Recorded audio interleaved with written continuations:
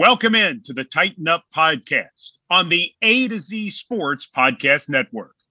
I'm Jack Gentry alongside my partner, Austin Huff. You can find us both on Twitter. I'm at Jack A. Gentry. He is at Austin Huff. We are the Tighten Up Podcast. Give us a follow on Twitter, at Tighten Up Pod.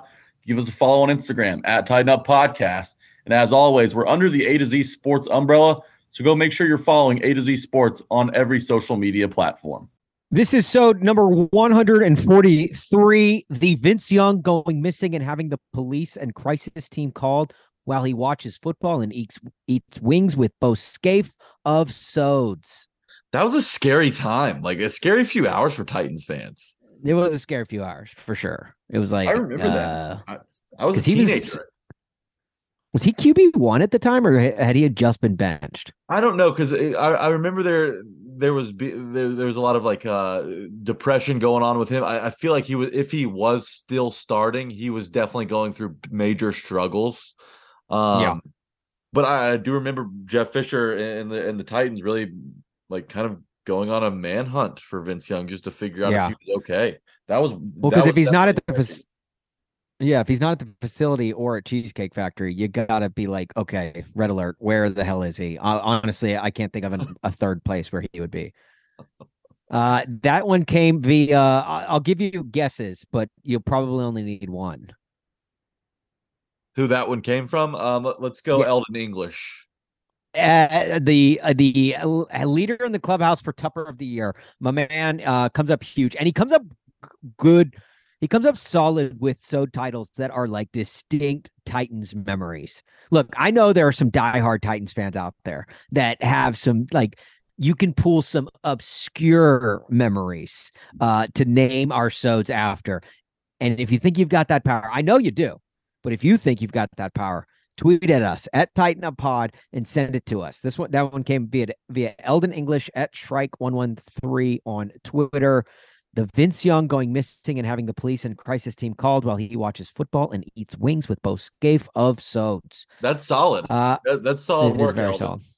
Good job. Very solid work. And speaking of solid work, that's what you're going to get from Jack and I, unlike you got from the Titans on Sunday. Oh, man, things are great. No, Jack and I are going to try. Jack's going to be a complete pessimist throughout the entire show. I'm going to try and be an optimist. It's not. And that's not like how like our normal, we both want to be pessimists about this, but we're going to try something new for this. So we'll explain that a little bit later. Plus we got Gentry Estes. All right. Figured one Gentry isn't enough for this podcast. Need to bring in a second. And we do. He's going to talk about Jack's bowling game. That is a literal statement. He knows about Jack and how good he is at bowling. We're going to talk about that. And then we will also probably mention the Titans in the interview as well. And of course, look, it's AJ Brown hate week, right? Are we allowed to say that?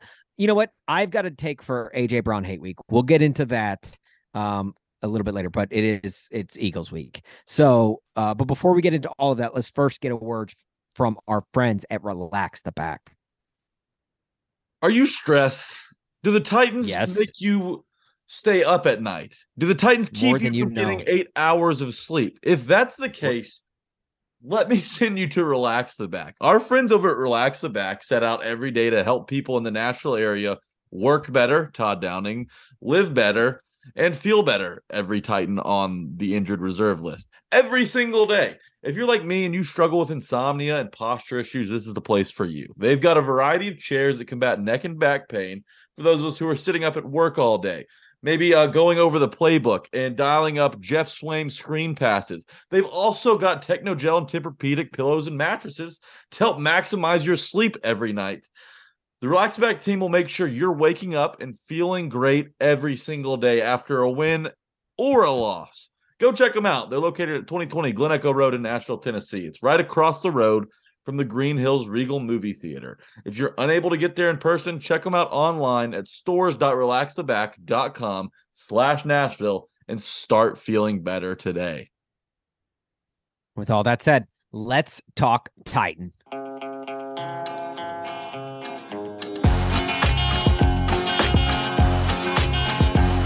I hear the train a-coming, it's rolling around the bend.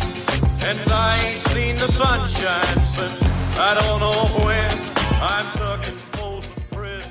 What is up, Flameheads? Welcome into the Tighten Up Podcast. Today is November 30th, 2022, the last day before December, which doesn't have as much of a ring to it just based off of the last few games. But, Jack, I'm going to give you a list of numbers, and I want you to try and guess what they are, okay? Okay. 27, 24, 24, 21, 19, 17, 17, 17, 27, 16. Those are the points that Tennessee's Titans have scored in each game this season, with 16 being the most recent in the loss to the Bengals. That is right. They are not the numbers that Hurley found in that one episode of Lost. They are the Titans' offensive output numbers, and it sucks, dude. It is frustrating to me, and I'm going to ask Gentry about this, but it's frustrating to me that I go into every game thinking, look, this is the one. This is the game where they put it all together. They put together a strong offensive output. They look pristine. They make their blocks. They execute. The play calling is on point, and we got a taste of that. We got a taste of that Thursday night on Green Bay. Maybe I was just being a little too greedy, thinking that we could maybe run it back, get it again. But my goodness, did the Titans every game I feel like I'm either I'm going insane or the Titans are trying the same thing over and over and expecting different results, because whatever is working on the offensive side of the football is not. It is not like it's ridiculous. That's all I can say. The Titans offense only does a few things well, right? A few. You can name a few. I think I can do one thing, and that's try and get the ball to Traylon Burks right now. That's literally the only thing that's been working for him. Maybe Chig too. I'll give Chig. And those are our rookies. Keep in mind. Typically, Derrick Henry moves the ball, gets the ground game going. He's hard to tackle, hard to stop. He's what makes the Titans a threat in the postseason. Derrick Henry, he has struggled of late. He hasn't topped 100 yards in his last 3 games. He's averaging that's not a Derrick Henry thing. That's not a Derrick Henry thing. This offensive line or blocking schemes, whatever it may be, whatever the Titans are setting up. And I think the Titans only run out of 11 personnel, which is beyond me. Why would you stack the box even more than the defenses already are by bringing everyone in? And Derrick's not being able to get anything going because of everyone around him. And it's so frustrating as a huge Derrick Henry fan.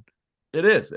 He hasn't been able to get anything going on the ground the last 3 weeks. I mean, we saw it against the Bengals. He averaged 2.2 yards per carry. Against the Packers, which was what we think the most complete offensive game the Titans put together this season, he averaged just 3.1 yards per tote, and then 2.8 against the Broncos, though the Titans won those last 2 games. The other thing the Titans do well is they score touchdowns when they get in the red zone.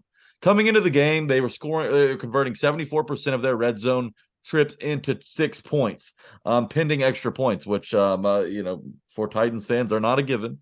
They went 0 for 3 against the Bengals in the red zone. When they get down there, they have to cash it in. Field goals aren't going to win in the playoffs. Field goals aren't going to beat Joe Burrow. They're not going to beat Josh Allen. They're not going to beat Patrick Mahomes, and they probably won't even beat Lamar Jackson. So they've got to find a way to continue scoring touchdowns in the red zone. They just haven't found any momentum. They haven't been able to sustain any momentum. It feels like this offense can't do 2 good things in a row or put 2 solid games together in a row right now. Mike White went out and completely showed Zach Wilson how it's done on Sunday with the New York Jets. Obviously, it was against a bad Bears team against a bad Bears defense.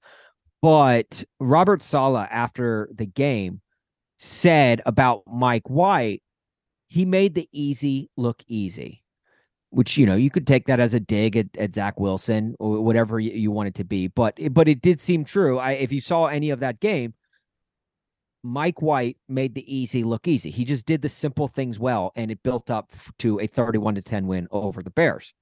The reason I bring up the Jets on this Titans podcast, you're probably like, what the hell where the hell is this guy doing? I'm bringing up a point. He made the easy look easy. For whatever reason, Todd Downing doesn't know how to do that. For whatever reason, this offense doesn't know how to do that. And that it's not just a Todd Downing thing. The play calling is one thing. The execution just isn't there. And there's a lot of guys that are not making the easy look easy. And that's what good teams do. They make the easy look easy. And then you can expound upon that, and you can start dipping your toes into the difficult water. Mm-hmm. But right now, the Titans can't even do easy right. I swear, if you gave them Kraft mac and cheese right now, they'd somehow fumble it up. They put in too much water. I was going to say too much, not enough cheese. It would be like there'd be like a random pickle in there, and you're like, what the hell is that pickle doing in there?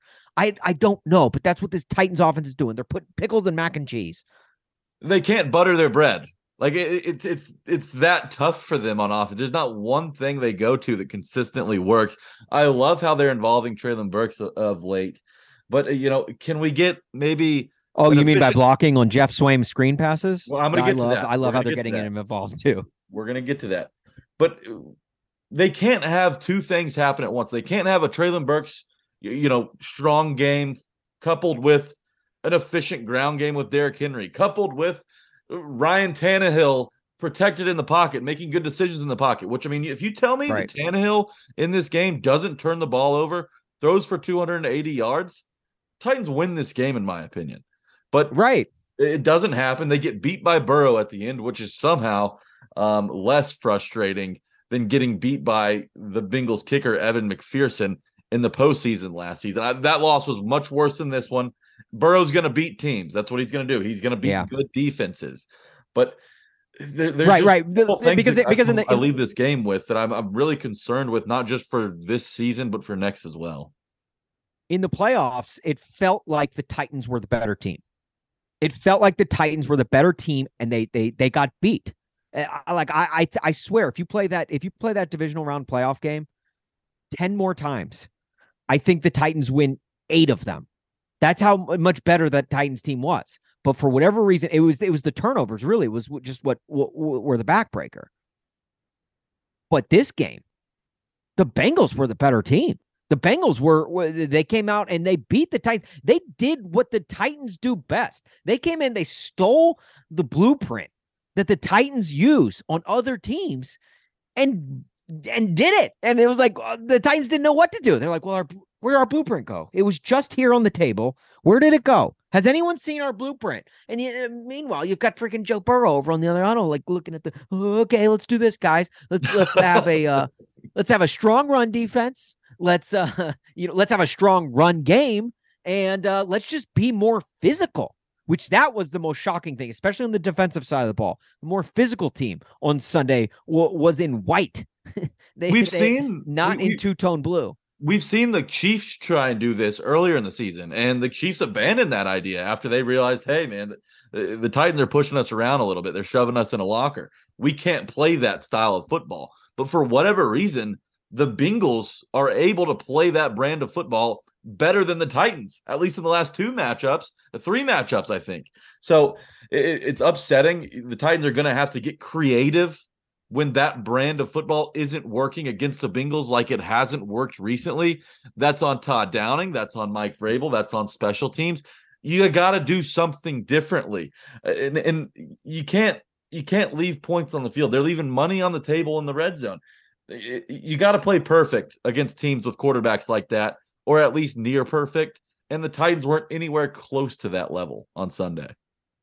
Okay, last negative thing I'll say before I turn into Mr. Optimism, because we want to try something new. Where Jack could be Mr. Pessimist, which we kind of both were just there. I want to try and be optimistic. I want to try and really shine some light, because I do know that there's Titans fans on both sides. There are Titans fans that are, oh, the sky is falling, and there's Titans fans that are like, look, not all is lost. This is a 7-4 team, still leading the division. They're going to the playoffs. It's just, a matter of which. It's now 3 straight losses to the Bengals. Only team to be 3-0 against Mike Vrabel.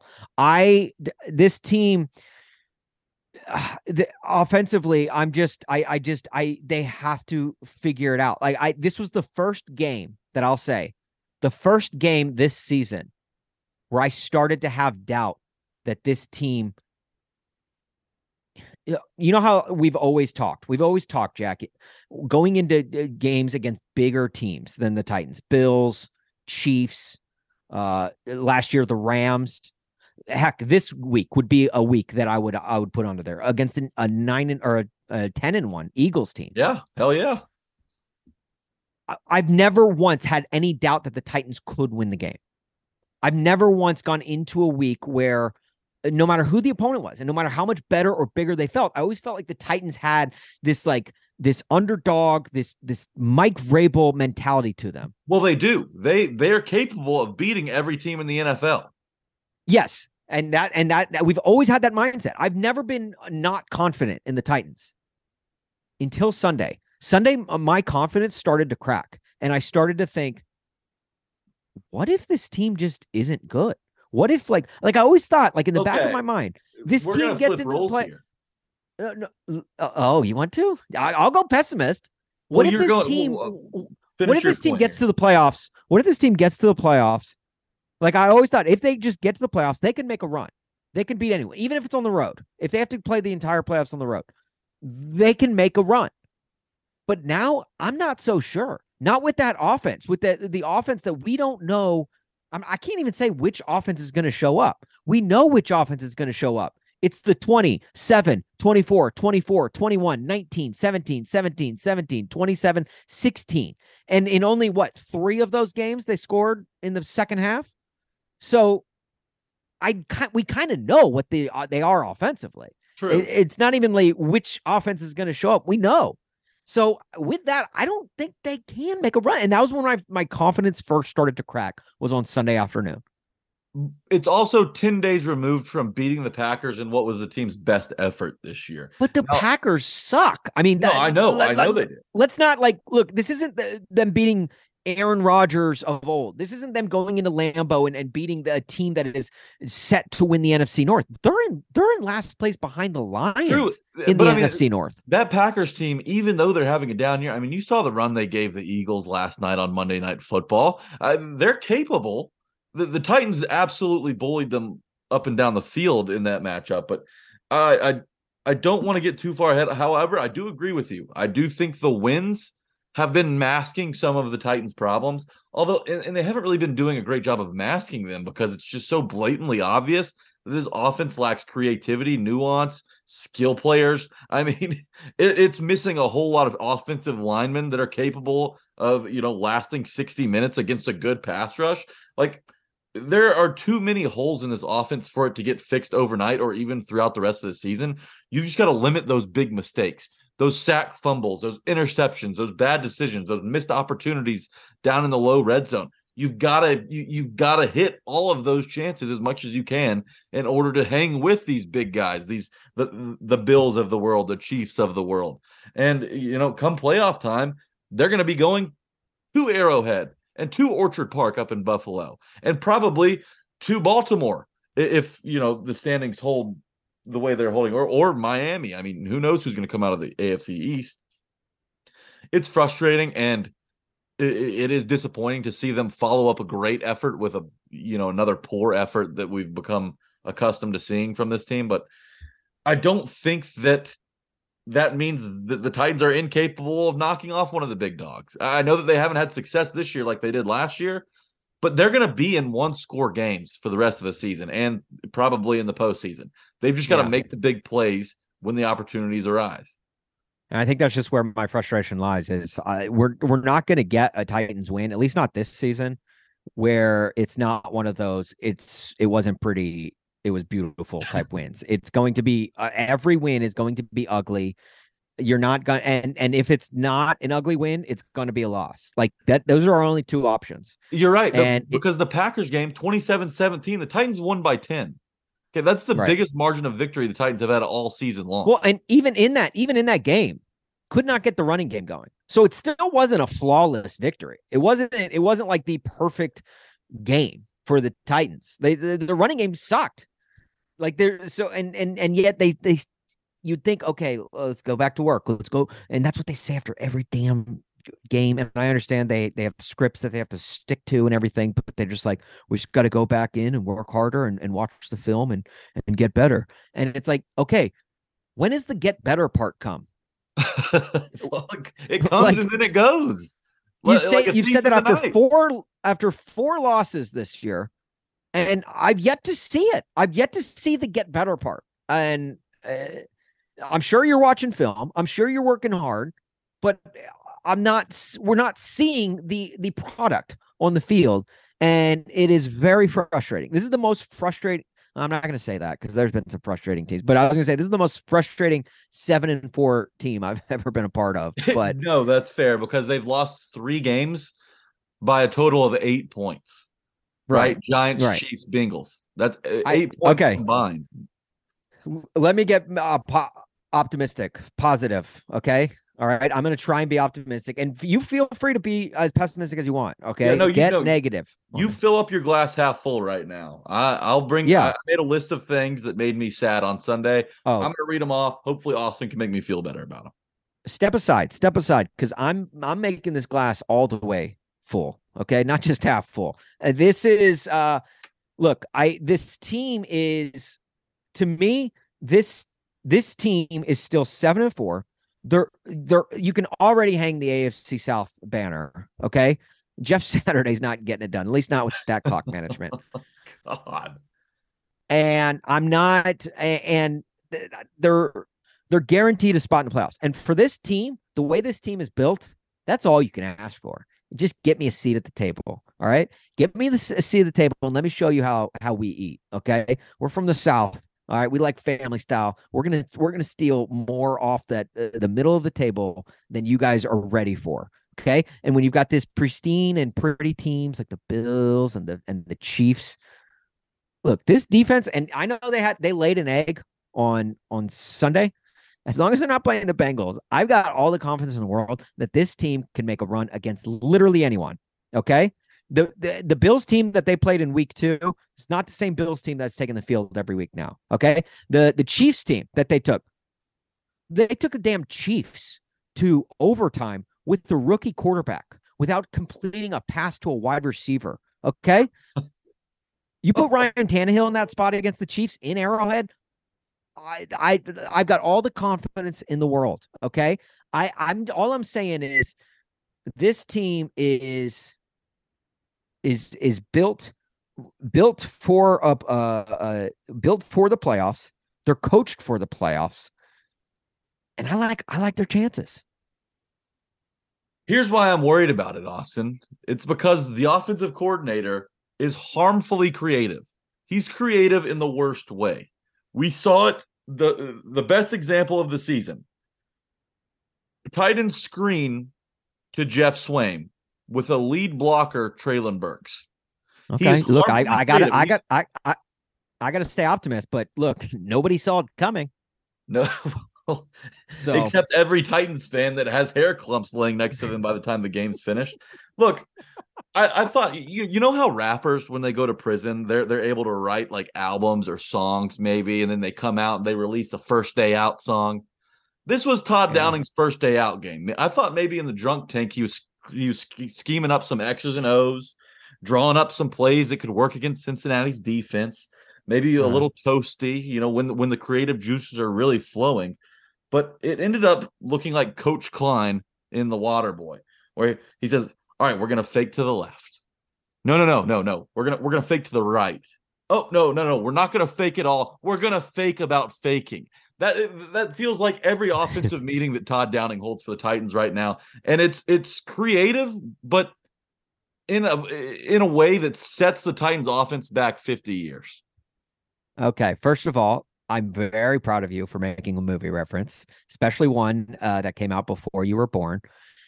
Second, I am very proud of you for the Coach Klein reference. Yes, because we're gonna fake to the right. No, we're gonna fake to the left. No, scratch that. We're gonna fake about faking. We're gonna pretend to fake. That to me is a play in Todd Downing's playbook. We know that. And just you wait until they bring it out, okay? Just you wait until they bust that play out because the defense won't know what's coming their way. Look, Coach Klein wishes he could throw away that green notebook of his for Todd Downing's playbook. All right. You think nobody on God's green earth thought Jeff Swain would have a screen pass drawn up to him. And what's Todd Downing do? Dude, he zigs when everyone else zags. Right? My man he's going galaxy brain. And maybe, you know how like they say it takes time for an offense to be implemented?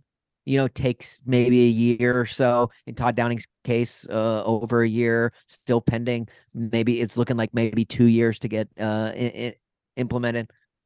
All I'm saying is just wait until he starts to, and those end arounds to Chig on 3rd and 1, those things will be clicking on full cylinder. Okay. Those things will be working for first downs. This offense will be clicking and you'll be like, oh, damn, maybe I spoke too soon on Todd Downing.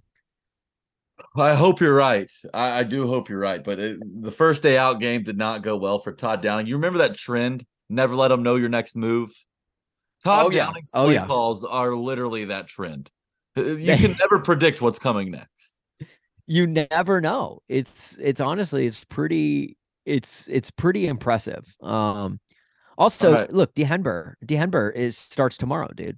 It's okay. Oh, the Titans can't run the ball. Yeah, it's because it's not December, dude. Derrick Henry has had over 500 and 800 yards in December alone in his in 2 separate Decembers in his career of over the last 3 years. Obviously, he wasn't in December last year, but all I'm saying is just wait, dude. Just wait. Plus, they got 3 games against the Jaguars and Texans coming up. Just wait, dude. Yeah, I understand. Here's my next concern. Do the Titans have kicking problems again? Caleb Shudak, sure, he went 3 for 4, made all his extra points. But he missed a 35-yard field goal as time was winding down in the second quarter. Could have given the Titans the lead at halftime, maybe a little momentum coming out of the gates in the third quarter. But Caleb Shudak, who, you know what? And you know who's to blame? It's Mike Herndon. Mike Herndon's to blame because he said when Randy Bullock went down with this injury, he said, you know what? Caleb Shudak may not give this job back to Randy Bullock.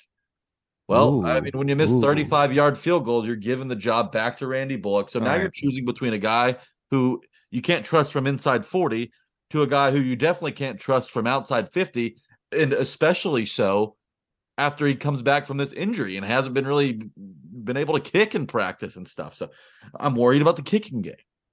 Okay. All right. Let me rebut this with a little optimism. All right. Let me go salt base, sprinkling a little optimism on this take. All right, Jack? Listen, first, 2 things. Shudak makes that kick. Oh, what? The Titans lose 20-19? Okay. It makes no difference whether he makes that kick or doesn't. Okay. Second, okay. What do you do when you move somewhere new? When you move into town, you see maybe you see the locals playing pickleball. Maybe you see them trying to assimilate.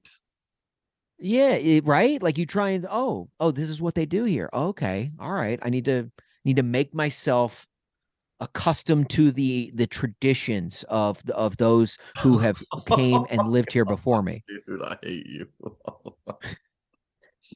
So, I mean, look, if Randy Bullock misses a game-winning kick week 1 against the Giants, he probably is watching tape. He's probably seeing, Titans kickers tend to miss kicks. That's what they do around. You know what? I got to miss at least one. Easy one to fit myself in, to make them know that I'm true-blooded. I am two-tone blue to the core. You cut me open and out comes two-tone blue blood. I don't know what that looks like, but you can imagine. So that is what he was doing. He's just fitting in. He's doing his job. My last thing, I'm going 3, and then we're getting out of here. No Quentin Spain. No Danico Autry. The Titans only managed 1 sack. So when the defense isn't getting pressure, isn't getting sacks, how do you win? They didn't even have Quentin Spain, and the Titans still only got 1 sack on Sunday. I'm worried about that, Austin. Yeah, and I did see where they only rushed on, I believe, 18, blitzed on 18% of dropbacks as opposed to 30% like they did in the playoff game. Why you would change up your scheme there, I'm not exactly sure, especially with Jamar Chase out. And the Bengals had given up the 4th most sacks in the NFL coming into this game. Right. Yeah, the Bengals, it's not like the Bengals have fixed their sack problem. That was disheartening. I'll be honest. Hand raised. That was a little disheartening, but think about it this way. Between Todd Downing, between Joe Burrow, Patrick Mahomes, you've only given up 2 touchdown passes combined to both of them. Look, and the penalty at the end of the game, people like to say, "Oh, it was a terrible penalty. Why could you what an idiot? Why would you go over the long snapper? Everyone knows that's a personal foul. What are you thinking? Stupid idiot." Oh, is he a stupid idiot? Because I'm pretty sure the Titans' streak of keeping opponents under 21 points is still intact. Okay. That's now 8 straight games of under 20 points. All right. So yeah, maybe they didn't get the sacks, but the Bengals didn't get the scores to break that streak. But how does that change Kevin Strong from being a stupid idiot? He's not a stupid idiot. If anything, he's going galaxy brain. He's like, if I commit this penalty, they don't put the 3 points on the board. It would have been 23-19. That streak would have been out the window. But look, the Titans, even though they've lost they're 7-4 this year, the last 8 games, and I think since the Bills game, they've kept their opponents under 21 points. It's pretty impressive. Look, it's hard to do that in the NFL. Especially in this day and age where it's like all about scoring. It's all about offenses. The Titans are like, excuse me, what? Like a lot of people say defense wins championships, or say that defense wins championships isn't a thing anymore because of how high-powered the offenses are. I beg to differ. Defenses still can win championships because what do you got to do to win? Got to score. And if you can't score against this defense, boom. You're big trouble, mister. I love how you just used a optimistic I got a little phrase here about scoring being the difference in the ball games when the Titans haven't scored more than 27 points on the whole season, and they've only scored over 24 one time this year. Look, is the Titans offense bad? Are they struggling this year? Sure. Okay. Sure. Maybe Treylon Burks isn't blocking well enough on those Jeff Swaim screen passes. Okay. But when you have a struggling offense, what do you need? A good defense. So that means the Titans can do the bare minimum amount of work and still get the job done. Okay. And they have for 7 games this season. All you got to do is get the bare minimum done, and you can get it done. All right. Look, I'm just being optimist here. Okay. I'm just being optimistic.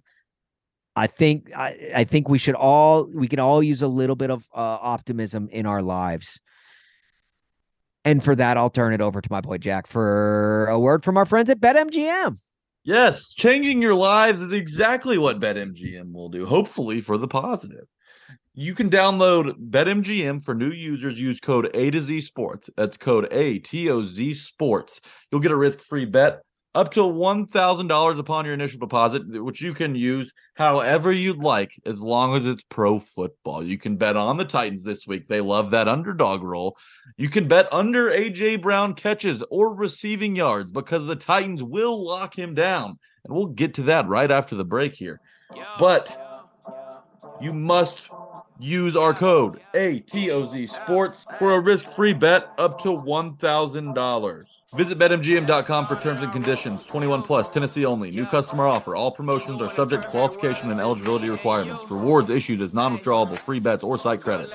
Free bets expire 7 days from issuance. For problem gambling support, call the Tennessee Red Line at 800-889-98 9-7, 8-9. I know it's punch in my cup.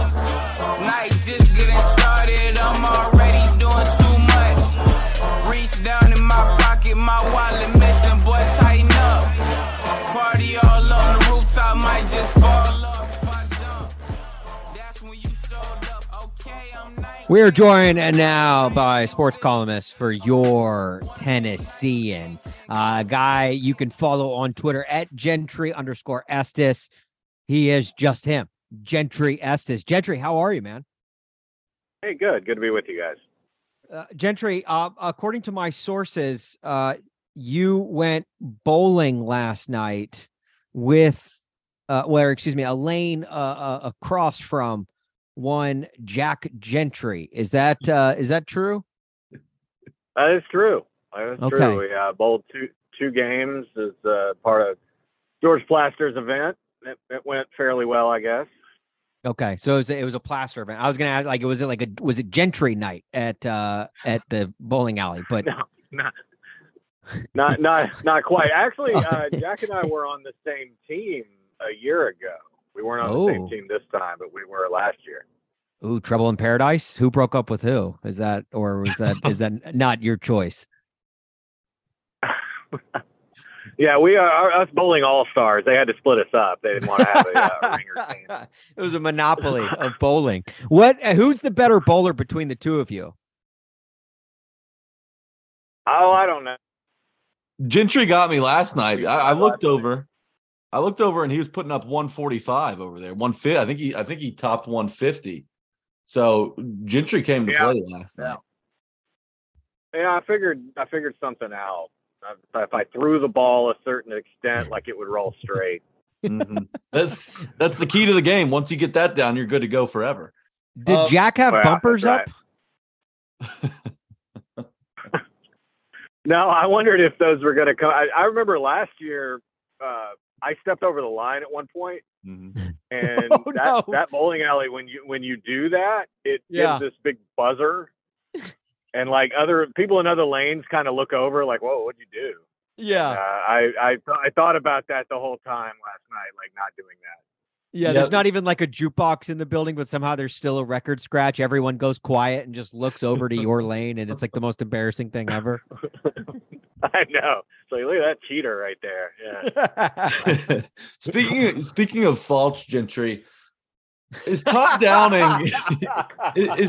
Downing exclusively to blame for the Titans' red zone struggles against the Bengals? 0 for 3, and this is a unit that has excelled in the red area. They were scoring 70 or converting 74% of their trips into touchdowns coming into the game, and for whatever reason, they just couldn't find the end zone against Cincinnati. Yeah, here's kind of my thoughts going back and watching that. I feel like the Titans at some point are going to have to come to grips with the fact that they can't overutilize Derrick Henry in the way they have in the run game. And that is not in any way a knock on Henry, who's had a good season. But the way they operate personnel-wise, you basically is they do everything that's geared toward the run game, and oftentimes at the expense of passing it. And you saw that in the red zone. Under no circumstances should the Titans ever run a tunnel screen to Jeff Swain in the red zone on first down, ever. There's no excuse for that. And you get it, right? Like, he's on the field because they think he's the best run blocking tight end. He's played the most snaps this season for that reason over a couple guys who really can, make plays in the passing game. And so he's on the field, but, you put him out there, but you don't want to be predictable. So all of a sudden you end up with Jeff Swain split out wide and Traylon Burks in the slot blocking for him. I don't know what in any level of football that makes any sense that they do that. Then you fast forward to later in the game, after Traylon Burks' long catch, the next two plays in the red zone, Cody Hollister was the receiver that was on the field. I don't see how under any circumstances that makes sense, where you would want Cody Hollister on the field ahead of Traylon Burks, Robert Woods, Westbrook Akine, guys who could potentially make some plays. And I think it's been that way a lot of the season, these personnel groupings in the red zone. It's worked more often than it hasn't. It's probably because you have an outstanding running back. But I just feel like the Titans they don't need to gear their entire offense toward this run-first identity in terms of personnel. Added to the fact that if Austin Hooper and Chigakonkwo can't block, well, then you shouldn't have signed them. You shouldn't have drafted them. It's no secret what the Titans want to do. So I tend to think when you look at the struggles for this last game in the red zone, that's what it was. It had to do as much with personnel as anything, added to the fact that they just couldn't run the ball. They couldn't get a push against this team. And, obviously the Titans want to do that. And when you can't do that, it throws them off kilter. The Bengals came in with a good game plan. And I do think a lot of the Titans' miscues were self-inflicted. But that being said, what is it about this Bengals team that just is able to beat the Titans at their own game? They slowed down Derrick Henry. They got pressure on Tannehill, and they made plays on the defensive side of the ball when they had to. Do the Bengals just have the Titans goat?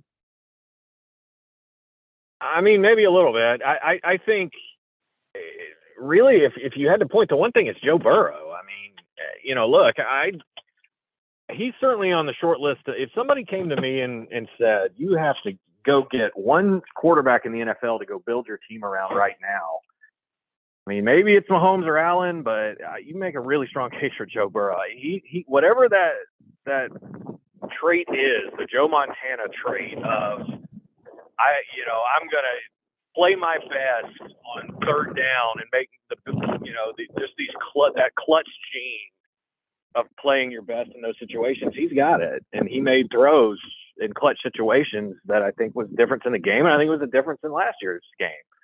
In that one, the guy gets sacked 9 times, keeps coming in the playoff game, goes on and beats Kansas City the next week. I mean, he there's something special about that guy that I think, will allow them to win a lot of these tight games, which the Titans want to play. But that said, I mean, a lot of it was self-inflicted in a way. I mean, I think you go back to at 20-16 when Vrabel opts to kick the field goal, that's clearly showing confidence in his defense that he thinks they're going to get a stop and get the ball back, and then they didn't, and Joe Burrow had a lot to do with that. Gentry, I keep watching Titans games, expecting them to just come out, come to the table and just play a complete game and put together their best performance and blow a team out. And I speak mostly to this from the offensive standpoint when it comes to this team, because the defense has played really well. Obviously, 7-8 straight games now of holding teams under 21 points. But every game I get more of the same: poor execution, poor play calling, just poor football. And we all know the definition of insanity is doing the same thing over and over and expecting different results. My question is, are the Titans insane, or am I for expecting them to be better than what they've shown us? Well, I hear you on that, but at the same time, they're 7-4.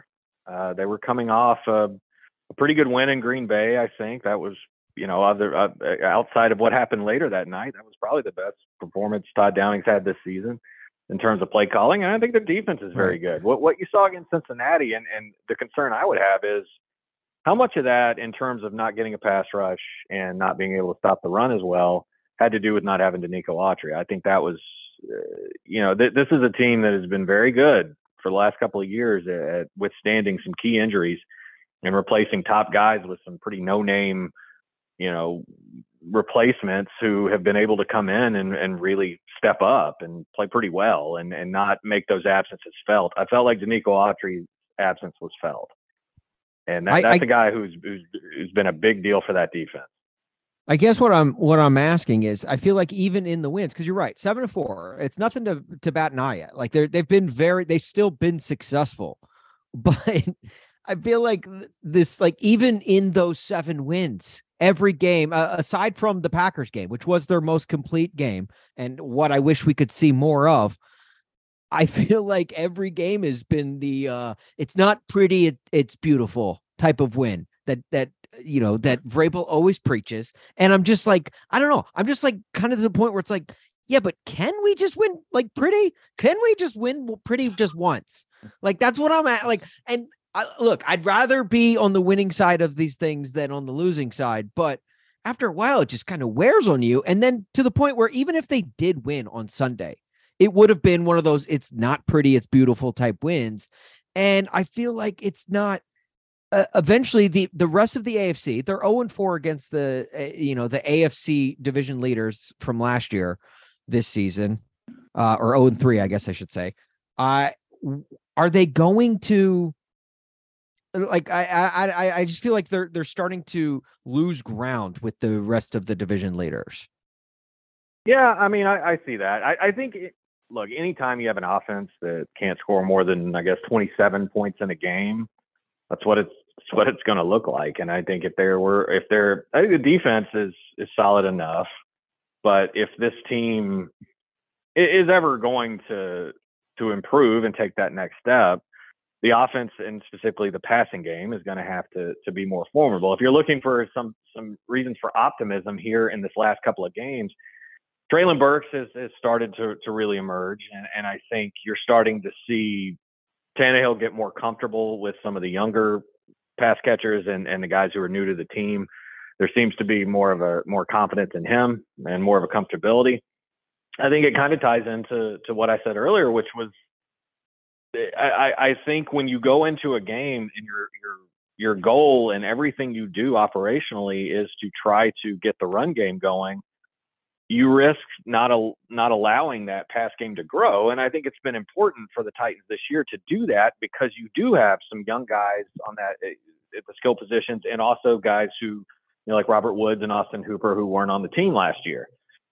And the fact that Tannehill getting hurt didn't help matters on that. But I think that once the passing game has become a little more formidable, and I think the Titans would probably do well to maybe open that up a little bit and try to throw it around a little more, as opposed to the old idea of running Derrick Henry 30 times, and winning ugly, so to speak. Some of this is by design and what they want to do, but I think it's certainly true that when you start playing playoff teams that are going to be able to score points on a good defense and make plays late in games, the Titans are going to have to be able to do that too. And the fact that their offense has struggled so much in the second half of these games, they're holding on for dear life. And you do feel like, and I wrote after, I guess it was the Broncos game, that there was going to be a breaking point for this at some point, because as you've looked at the Titans, no, you do not, just from an eye test standpoint, they do not look like the kind of team that could go win a Super Bowl. Now it's 11 games into the season. I would say in 2019, they didn't look like a team for a while that was going to make the AFC title game. So things can change, but the way they change to me is to open up the passing game and make more of an effort to get your playmakers on the field. These personnel groupings that you say we're doing it for run blocking, that's just, I think it's limiting the offense at this point. It's one thing when you got a running back who's going to go run for, have a 2,000-yard season and dominate every team they play, but that's not happening anymore. Henry's not dominating every team they play. The Bills and the Bengals both did a good job against him. And so I think the way they improve, I think, is to put the ball in the hands of guys like Treylon Burks, Jacob Conquo, Robert Woods, guys that, they don't have a ton of playmakers on this offense, but they've had more than they've tried to feature to this point. Now, Gentry, the Titans restructured Robert Woods' contract and converted base salary into a signing bonus, creating $2.6 million in salary cap space. Now, can you tell me that is them making one last push, a Hail Mary, if you will, pun intended, for Odell Beckham Jr., or can you lie to me and tell me that they are making one last push for Odell Beckham Jr.? There's probably a reason they're doing it. I'm not so sure that's the reason. I don't know how great a fit Odell Beckham Jr. would be for the Titans, but it would be, look, if you're looking for another guy to get out there and catch passes and make plays, he's certainly that. But I the feel man like loves airports, and BNA's blowing up. This is one of those situations where it's like, the longer it goes and a guy doesn't sign, it's like the more the fan bases want him to. But Odell Beckham is kind of a declining talent, I guess you'd say, here in the last year or two. I mean, he hasn't been what he was maybe in his first couple of years of his career, and but I think the fact that now he's out there, the Cowboys want him so much, and it's like you keep hearing so much about him. I mean, you remember how big a deal Jadeveon Clowney turned into, and I think some of that was the fact that we just talked about it for 4 months. So by the time it happened, it felt like such a big deal, and it didn't really make a huge impact. Yeah, we had Clowney watch here, so we played into that as well. So it's partly our fault. But hand raised. Austin, I think the Titans have had enough trouble on planes recently before you go down the Odell Beckham Jr. route. Touche. Gentry, I got a question for you. Turning the page a little bit to this week. A.J. Brown, you're going up to Philadelphia, and I know the Vrabel did not preach revenge game last week against the Bengals. That's got to be impossible to ignore. Going up to Philadelphia, playing the guy who has weekly interactions with the fan base on Twitter, who has trashed you, who really didn't show up to meetings for the last 2 weeks of contract negotiations. He didn't want to be here. How much motivation do the Titans have going into this game? Because it does feel more like a revenge game for the Titans than it really does for A.J. Brown, who ended up getting what he wanted anyways this offseason. Yeah, it's a good point, and it's something I've kind of thought about, kind of focus on this week too, is that most times when people talk about the revenge game, it's all about the player. And I mean, you've got a guy who's been pretty vocal on social media since basically when he was still with the Titans, but I could see that. I could see the Titans. This is another one of those games, and we've seen it before with the Titans, where they're pretty heavy underdogs. I guess it's about a touchdown is this point spread, and they tend to play their best in these kind of situations, and I think they're going to understand the attention that's on this, because the Eagles are having a great season, number one, but also because A.J. Brown. But in terms of what they say to the media, they're going to downplay it like crazy. Mm-hmm. They're going to have their talking points, and it's going to be, Philly's got a lot of good players, not just AJ. I'm sure we'll hear a lot of that. But look, these guys know what's being said. They know the attention that's going to be on this, and I don't think it's a given that AJ is going to go have a big game. I mean, we'll see. If you look at what's been going on at Philly lately, that look, you weren't going to win every game. And I feel like every season, good teams go through certain periods where they're struggling with some things. And, I maybe the Titans aren't getting them at the best time, but they're not getting them at the worst time either. And I think, Philly's got some things they're gonna have to figure out to go be the team that I think a lot of people think they can be there at the end of the year. So to them, it's the Titans are one of those teams that, maybe when you watch them on tape, they don't have a lot to scare you, but when you actually get on the field with them, it's usually not a lot of fun. He is Gentry Estes. Follow him on Twitter at Gentry_Estes, sports columnist for the Tennessean. Gentry, is there a column you're working on right now? Well, I think we just kind of touched on it a little bit. I mean, I'm going to probably have to write about AJ at some point. We'll see what he says. I'm curious, because AJ was always, from a media, like in terms of interviews, he was always a little unpredictable. I mean, there were some times he just didn't really want to say much, and then there were other times where he would say a lot. So he's going to have a lot of questions his way this week. So I want to see what he says. As a columnist, you're hoping for the latter, though, right? You're hoping he just pops off his mouth, right? Yeah. I mean, really, if you have Twitter, and if you're on Twitter, and there's probably gonna be enough there. But the problem with his Twitter is it's more of a Snapchat, because it'll be gone within a couple of hours after he tweets it. Yeah, that's a fair point. He was as good as anybody at that. When it came to deleting tweets right away, and it does make you wonder. It's like the way I've always said this, the way things ended with the Titans. And yeah, I mean, he cut off communications with the team, and I think he had given some indications that he was upset, didn't want to be there. But there was this wasn't something that had to happen right that minute. They were gonna have him under contract for another year, and maybe he sits out and you go through that whole rigmarole. But I truly believe the Titans just weren't here for some of the antics and how that had gone. Some of that being the tweets, and some of that being, some of how AJ was acting behind the scenes and asking for a trade, cutting off communications and that kind of stuff. So I've always kind of believed it wasn't just a desire to trade a great receiver. There was more to it than that. Yeah, sure. Full disclosure, we're recording this right before Iran and USA kicks off. USA prediction, real quick. Oh, man.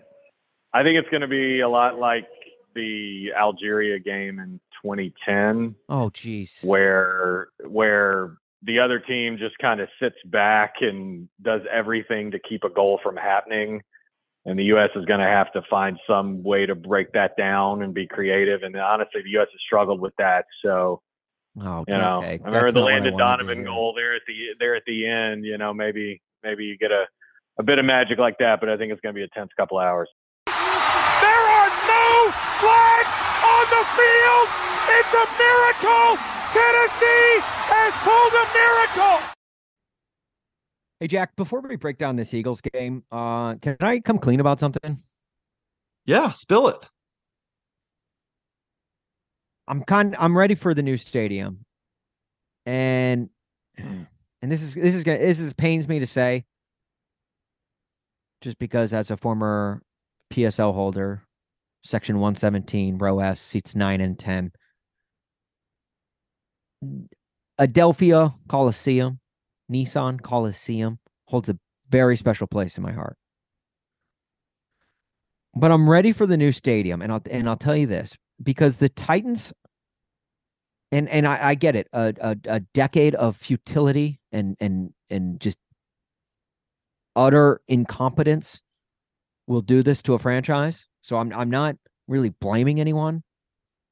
But the Titans haven't had a home field advantage in probably 17 years. There is no home field advantage in Nashville. And I get it. Nashville's become a hotbed. It's a melting pot. It's a destination city for traveling fans. You're going to get opposing fans in there. But for whatever reason, it just doesn't have the same feel. Going into Nissan Stadium terrifies literally no one. Yeah. And I'm kind of ready for at least a new building, something to like revive this, to jumpstart, kind of take some one of those defibrillators and put them to the heartbeat of this fan base when it comes to home games specifically. I think this fan base is strong. I think we're very passionate. I think we're small. We're smaller than just about every fan base in probably all of football. Because even like the Texans, who came after the Titans, they're coming from a larger market. So they're already with a built-in better fan base. But when it comes to home games, like, honestly, I'd be okay if the Titans played every playoff game on the road. Because I have more confidence. I have more confidence in this team when they play on the road. Think about it. They go to Lambeau, they play well. They go to Arrowhead, they lose, but they play well. Other than the Bills game this year, they played amazing on the road. Yeah, no, you're right. They have been great on the road, but I think that's just kind of I think that's what tough teams do. And the Titans are definitely a tough team, mentally and physically. I just don't think that the Titans, and I guess this is just me reaching for the nostalgia factor, but like, I remember when that stadium was the loudest in football. I remember when I do too. I mean, people would lose their minds over that game every Sunday, no matter who the opponent was. It was just loud, and teams did not want to play there. Dan Reeves used to say it was the toughest venue that he's ever played in. And a lot of it's just like now it's just full of like Instagram influencers and people that are there for the clout rather than the fandom. And again, this is more to like I guess a venting of Nashville as what it's become. There's a little bit of that, like, true Nashvillians like kind of feel a little piece, especially when you see things like Exit In closing down and stuff like that. You see Nashville dying and losing that soul that it once had. And part of that soul was fans, diehard football fans, going to every Titans game. And look, I know there are the Mitch T. Firkins in the world. There are people that listen to this podcast that go every week and cheer their guts out. I'm not talking to those people. I'm talking to the Titans fans that are just kind of there just to It's the thing to do. It's the party to be at that day in Nashville. And you want to get the Instagram post. You want to get the story. Oh, look, check me out. I'm wearing my Hang 10 gear at the game. And that's no shots fired at Hang 10. I love Hang 10. I love Hang 10. I love Hang 10. Don't get me wrong. I love Hang 10. I'm just saying, like, those are the type of people that are like, oh, look at me. Like, that's an unfair stray to Hang 10. I will defend. And that was an unfair stray to Hang 10. Hand raised. That was an unfair stray to Hang 10. I love Hang 10. Hang 10 knows I love Hang 10. Okay. I just bought their Derrick Henry long sleeve shirt. That like it's very colorful, blue and purple and red. Oh, it looks awesome. I'm thinking about buying a second Derrick Henry is the most valuable player in the league t-shirt. That's how much I love Hang 10. After this slander. But I'm with you. It's not. It's definitely the landscape of the city has changed, and with more people coming from out of town, they've already got their teams, their favorite teams. They don't have any reason to go to the game other than it being a social event. And I mean, let's face it, sports events are social events, although some people are more passionate than others. But it's more on how the city has changed. You mentioned exit in and all that stuff as well. That's it's kind of being uprooted, changed, and really just deleted from the city. It's disappointing, but. I mean, it's kind of on the leaders of the city. It's not on Titans fans. It's not on the Titans. I think it is a little bit on Titans fans because I know a lot of people will rebut me and say, "Well, they need to play better." Oh, if you saw that output on Sunday, why you want us to cheer for that? So listen. To me, you got to look big picture here. You've got one of the top teams in the AFC. You've got a 7-4 football team. Yeah, they're playing like crap on a week-to-week basis, but they're still getting the job done. They're still winning games. And to me, somehow, Nissan Coliseum needs to get back to being a home field advantage for this team. Like to a point where the Titans fans are playing a factor in the game, where they're not groaning and mumbling every time Todd Downing doesn't call a successful 3rd-and-1 play. Like that, and that's the feeling that it is. It's got to be ruthless, cutthroat from the fans, and I don't sense that, and it's frustrating. And I know this is me with my 30,000 scope view living in Chicago, but as a guy who grew up there and grew up going to games every Sunday, it doesn't have that same feel from the outside looking in. I'm with you. And it's, there's some, I don't want to make any excuses, but I do think come playoff time, it'll be packed. Speaking of people from Tennessee that have left the state. There it is. Here. Talk about transplants. Am I right?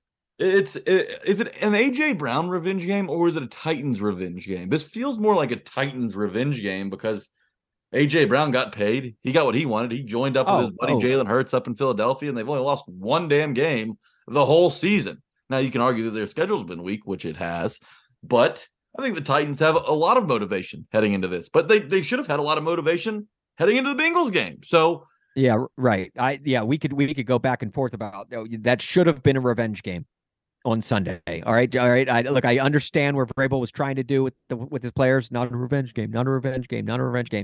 Bitch, it should have been a revenge game after what we watched. It probably was in the locker room. But I think outwardly Vrabel doesn't want to tip his hand, doesn't want to say, "Hey, yeah," and I get that. Better be ready, Bengals, because this is Vrabel comes from the Patriot way, which is the anti-billboard material way. That is what it is, and you'll never. Which I love that. I honestly respect that for the Titans. It's frustrating from a content standpoint for like doing what we do, Jack. But I do love the fact that they don't give anyone anything, and you will never. You see a random, Kellen Winslow, I'm a soldier, rant in the locker room. Like you won't get any of that. Shout out to the that was actually after the Tennessee Vols game Miami played. So but yes, no, 5,000%, Jack. This is a Titans revenge game. It's AJ Brown is living the high life. Dude got out of Dodge and he's living pretty and he's rubbing it in our faces, which is why AJ Brown it's not an AJ Brown revenge game.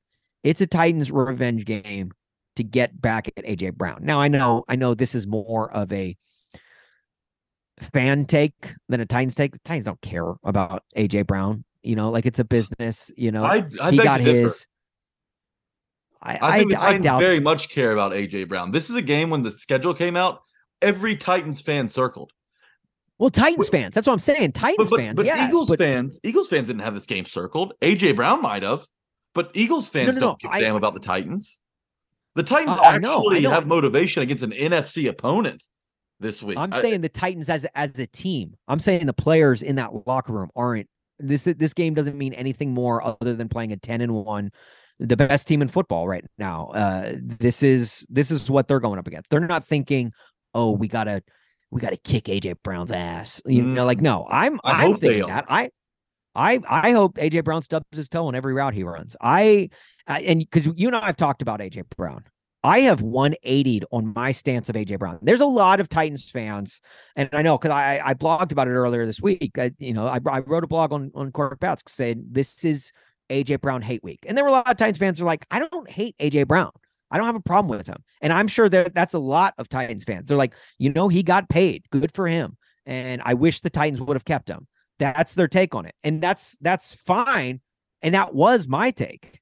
That was my take for a long time. Up until Sunday night against the Chiefs, that was when I said, screw this dude. This dude is a douchebag, and I wish nothing well upon him. And that is the way I feel. Like now going into this game, I have completely 180. Before I was good for him. Look, I hope he doesn't do anything against the Titans, but there's nothing he really could have done. Yeah, he could have showed up to the negotiation table when the Titans were trying to work out a deal with them, but he didn't. He wanted out. And as Gentry Estes talked about with us, like he thinks there was more behind the scenes of like the Titans not wanting to have to put up with his antics anymore. Like, so like they were more okay with letting him walk. Regardless, I am now under the mindset of no, screw him. I hope he has one catch for -4 yards, a fumble, and maybe like a pinched nerve, maybe. Okay. Because like that's not like it's like an injury, but like not a serious one. There's multiple layers to this because AJ Brown still has a lot of friends on the Titans. Like he's good friends with the players, right? The guys he's going to be going up against. However, a lot of these defensive backs don't really know much of AJ Brown. I mean, Christian Fulton played across from him in practice all the time. Roger McCreary's a rookie. Elijah Molden only had a year with him. So there's not a ton of familiarity, at least from the cornerback position, but there's one he's person, a big dude. There's one person that really cares. That's John Robinson. John Robinson absolutely wants his revenge this weekend. And he's the guy who signs the checks for everyone else. So what better way to give John Robinson, a reason to maybe throw you a couple extra coins in the offseason by having your best game of the year against AJ Brown, the one that got away. I think that there's a lot of motivation in the locker room, whether these players like him or not. I expect it to be a physical game, a really chippy game on the outside. I think that the Titans players are absolutely aware that AJ Brown's been tweeting these things, making fun of the Titans throughout their, passing game struggles. After the game, it's going to be hugs and kisses probably, but in between the lines, I want to see them. I want to see them play very physical with AJ Brown. I want him to get his ass locked down. And here's another thing: the Titans do you always really think it's going to be hugs and kisses after the game? Maybe not kisses, but probably hugs. Okay, yeah, that was a little. I mean, yeah, I could see the hugs. Look, hey man, anything can happen out there. I mean, he does have very kiss. I will say this: the only nice thing I'll say about AJ Brown, very kissable cheeks. Yeah, he's got nice eyes too. But anyways, I lost my. Oh yeah, here we go. The Titans play mobile quarterbacks very well. Like Lamar Jackson, the Titans have done a great job on historically. He had that one big run in the postseason that cost them in their last meeting. But the Titans do a great job playing containment on these type of quarterbacks. If Jalen Hurts can't get it going on the ground, can't run for 150 yards like he just did against the Packers, then you got to make him throw. And he's without Dallas Goedert, his tight end, and probably his favorite target. I mean, you got A.J. Brown on one side, Devontae Smith, who's been dealing with injuries, on the other, and of course, Quez Watkins, who's probably going to burn the Titans over the top because it's never the number one receiver that does it. It's always a Mac Hollins, the no-name receivers of the world. But I think this is just a really good opportunity for the Titans defensive front to set the tone early. The Titans have the 3rd ranked rush defense in the NFL. The Eagles love running the football. If they can negate the Eagles' run game and force Hurts to turn to A.J. Brown, to turn to Devontae Smith, I think that's how the Titans have the best chance to win this game. Also, you also got to stop their their QB sneak. I swear they run QB sneak more than like someone learning Madden for the first time. They run. It'll be like 3rd and 4, and they'll run a QB sneak and get it. That's the thing too. Like they're really good at it. And you just gotta watch that QB sneak. You gotta stop that damn QB sneak. But you mentioned that the Titans have been good against stopping, mobile quarterbacks, which I agree with, except for this year, kind of. I mean, think about it. Josh Allen kind of ran all over the Titans. Patrick Mahomes kind of ran all over the Titans. Like he historically, didn't really run all over them, but he did have big runs. He had big runs, yes. Big moments. Which I mean, really, in a way, that's kind of running all over them. I mean, like it was more in like a clutch way than like a dominant way. So. Okay, all right. Now we're picking hairs. I guess I'm splitting hairs here. But against Lamar Jackson in the playoff loss to them in the playoff win in Baltimore. When that was David Long's coming out party. You remember? Well, yeah. The playoff win, but even the playoff loss. And aside from the playoff loss, Lamar did have that big run that went for a touchdown. No, yeah. If you take away that run, the rest of the game he did absolutely nothing with his legs. He couldn't. It was a very frustrating game. That's why the final score was what, like 20-13, I think was the final, or 20-10. And even the Titans, that win in overtime they had against the Ravens. Yeah.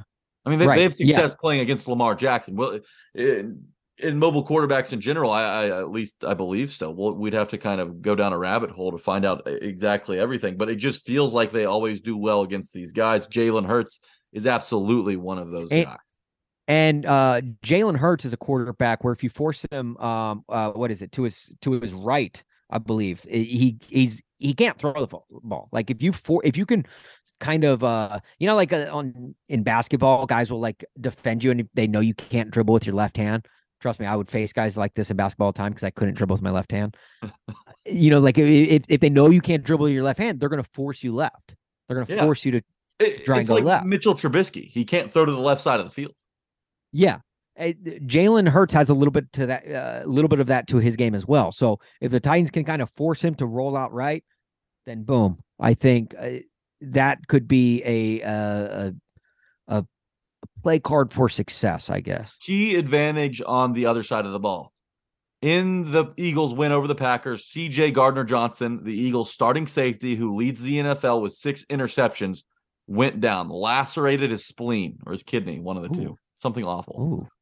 Yeah. But they will be without him, and Reed Blankenship, his backup, former MTSU Blue Raider for our Blue Raider listeners, he's also got a little banged up in that game. So they're gonna be weak at the safety position, which opens up tight ends, Austin Hooper, Chigakonkwo, hopefully not Jeff Swaim, but and it also opens up the top. So if Treylon Burks, they want to send him deep. If Robert Woods wants to get active down the field, if NWI, who's had some big catches deep down the field this season, are able to run past those guys, I like the Titans' chances in jump balls. So it's something to watch, something to monitor. C.J. Gardner-Johnson's going to be a big missing piece for them.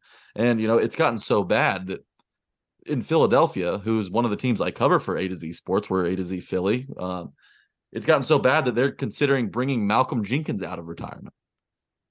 Damn. And that guy's older than my dad. Which, I mean, at your age, your dad is probably what, like 25? Any injury that starts with the word lacerate can't be good. No, I'm out. Like, I lacerated my fingernail. Like, even that sounds just brutal. I don't want to lacerate anything, to be honest with you. No. Like, I'd much rather break or sprain something than lacerate something. I guess you can. I've been on a big mango kick lately. I like to lacerate mangoes because you have to get to the good meat. Is that a real thing? A lacerate mango? Well, you gotta. I think lacerate just means to slice or to cut. So I mean, that's how you get to the good stuff. I'm lacerate intolerant. That's what I am. I don't prefer it at all. All right. Jack is on Twitter at Jack A. Gentry. You should follow him. It must follow for all Titans fans. You can follow myself on Twitter at Austin Huff. Follow this show on Twitter. Guys, we're inching ever so closely to our goal. We have a goal of getting to 1,000 followers on both Twitter and Instagram by draft night. And we are close. We're at 950, I want to say, on Twitter, 980 something on Instagram. 986 on Instagram. 986. Come on, we got 14 of you that can follow us on Instagram. Okay, follow us on Twitter, 984, 986 on Instagram. So we're close. We need help. Follow us. I'm telling you, the Titans content from us is just, I mean, it's as top notch as this podcast is. So if you need any more reason to follow us, well, if you need any more reason to follow us, let us know, and we'll give you more reasons to follow. We'll write out a whole list. Podcast for the people, by the people. That's right. And who knows? Maybe another award-winning podcast. We'll figure out that, I believe, next week. Follow A to Z Sports on all the socials. Of course, A to Z Sports, your go-to. You want local coverage of all your favorite local sports teams? A to Z Sports is your one-stop shop. I'm telling you. Cover it better than most major brand companies that cover your local sports teams. Let me just say that, okay? And that's all bias aside. If you want me to pepper in some bias, then I'll say, yeah, they're one of the greatest companies in all of America. Boom. How about that? So follow A to Z Sports. Yeah, that was with the little bias sprinkled in. All right. It was really hard being optimistic this entire or for most of this sode. But I think, look, the Titans play well against teams that are better than them, and they get up for big games, and they get up for road games. So let's hope Sunday is just that, a chance for the Titans to kind of steal some thunder back. It's been the Titans going in and out of waves, okay? The Titans, they get the national attention, and then they let it die down. by playing some pretty crappy games. They're about due to get some national attention of like people be like, hey, don't sleep on the Titans. It's a roller coaster ride. You're absolutely right. This would be that game. I've got high hopes. The Eagles their second loss. Then trust me. Look, if the Commanders can do it, so can you, Titans. All right? So can you. That's a motto to live by. Also, that's Sean Taylor statue / mannequin. How disrespectful. That is so disrespectful. What was weirder, seeing that or Brian Robinson's big hat? I kind of like Brian Robinson's big hat. Yeah, you would like his big hat. What is that supposed to mean? I saw it on SVP. SVP brought out a big hat. I don't know. It's a fun little trend. I like how he's supporting his buddy, getting some business that way. I'm sure Commanders fans have blew him up on Cyber Monday after that. Yeah, that's true. Yeah, good time to do it right before Cyber Monday. Okay, Jack, you got anything for the road? Titans score the most points all season. They're going to win this game 31-24. It's going to be impressive, and the national media is going to come back to the light. Damn. Okay, well, happy D. Henber to all of you and to those who celebrate, which should be all of you. Thank you guys so much for following us and supporting this show. We do appreciate you guys more than we'll ever be able to tell you.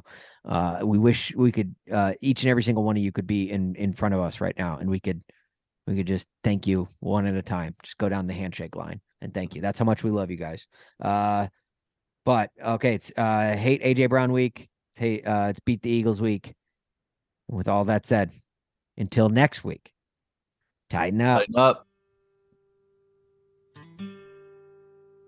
Used to be the Oilers a long, long time ago when they played in the Houston Astrodome.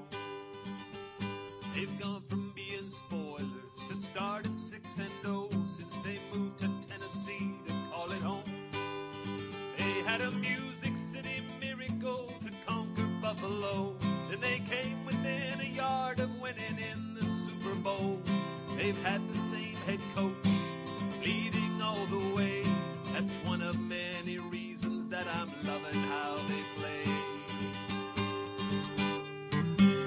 They're the Tennessee Titans. They're the Tennessee Titans.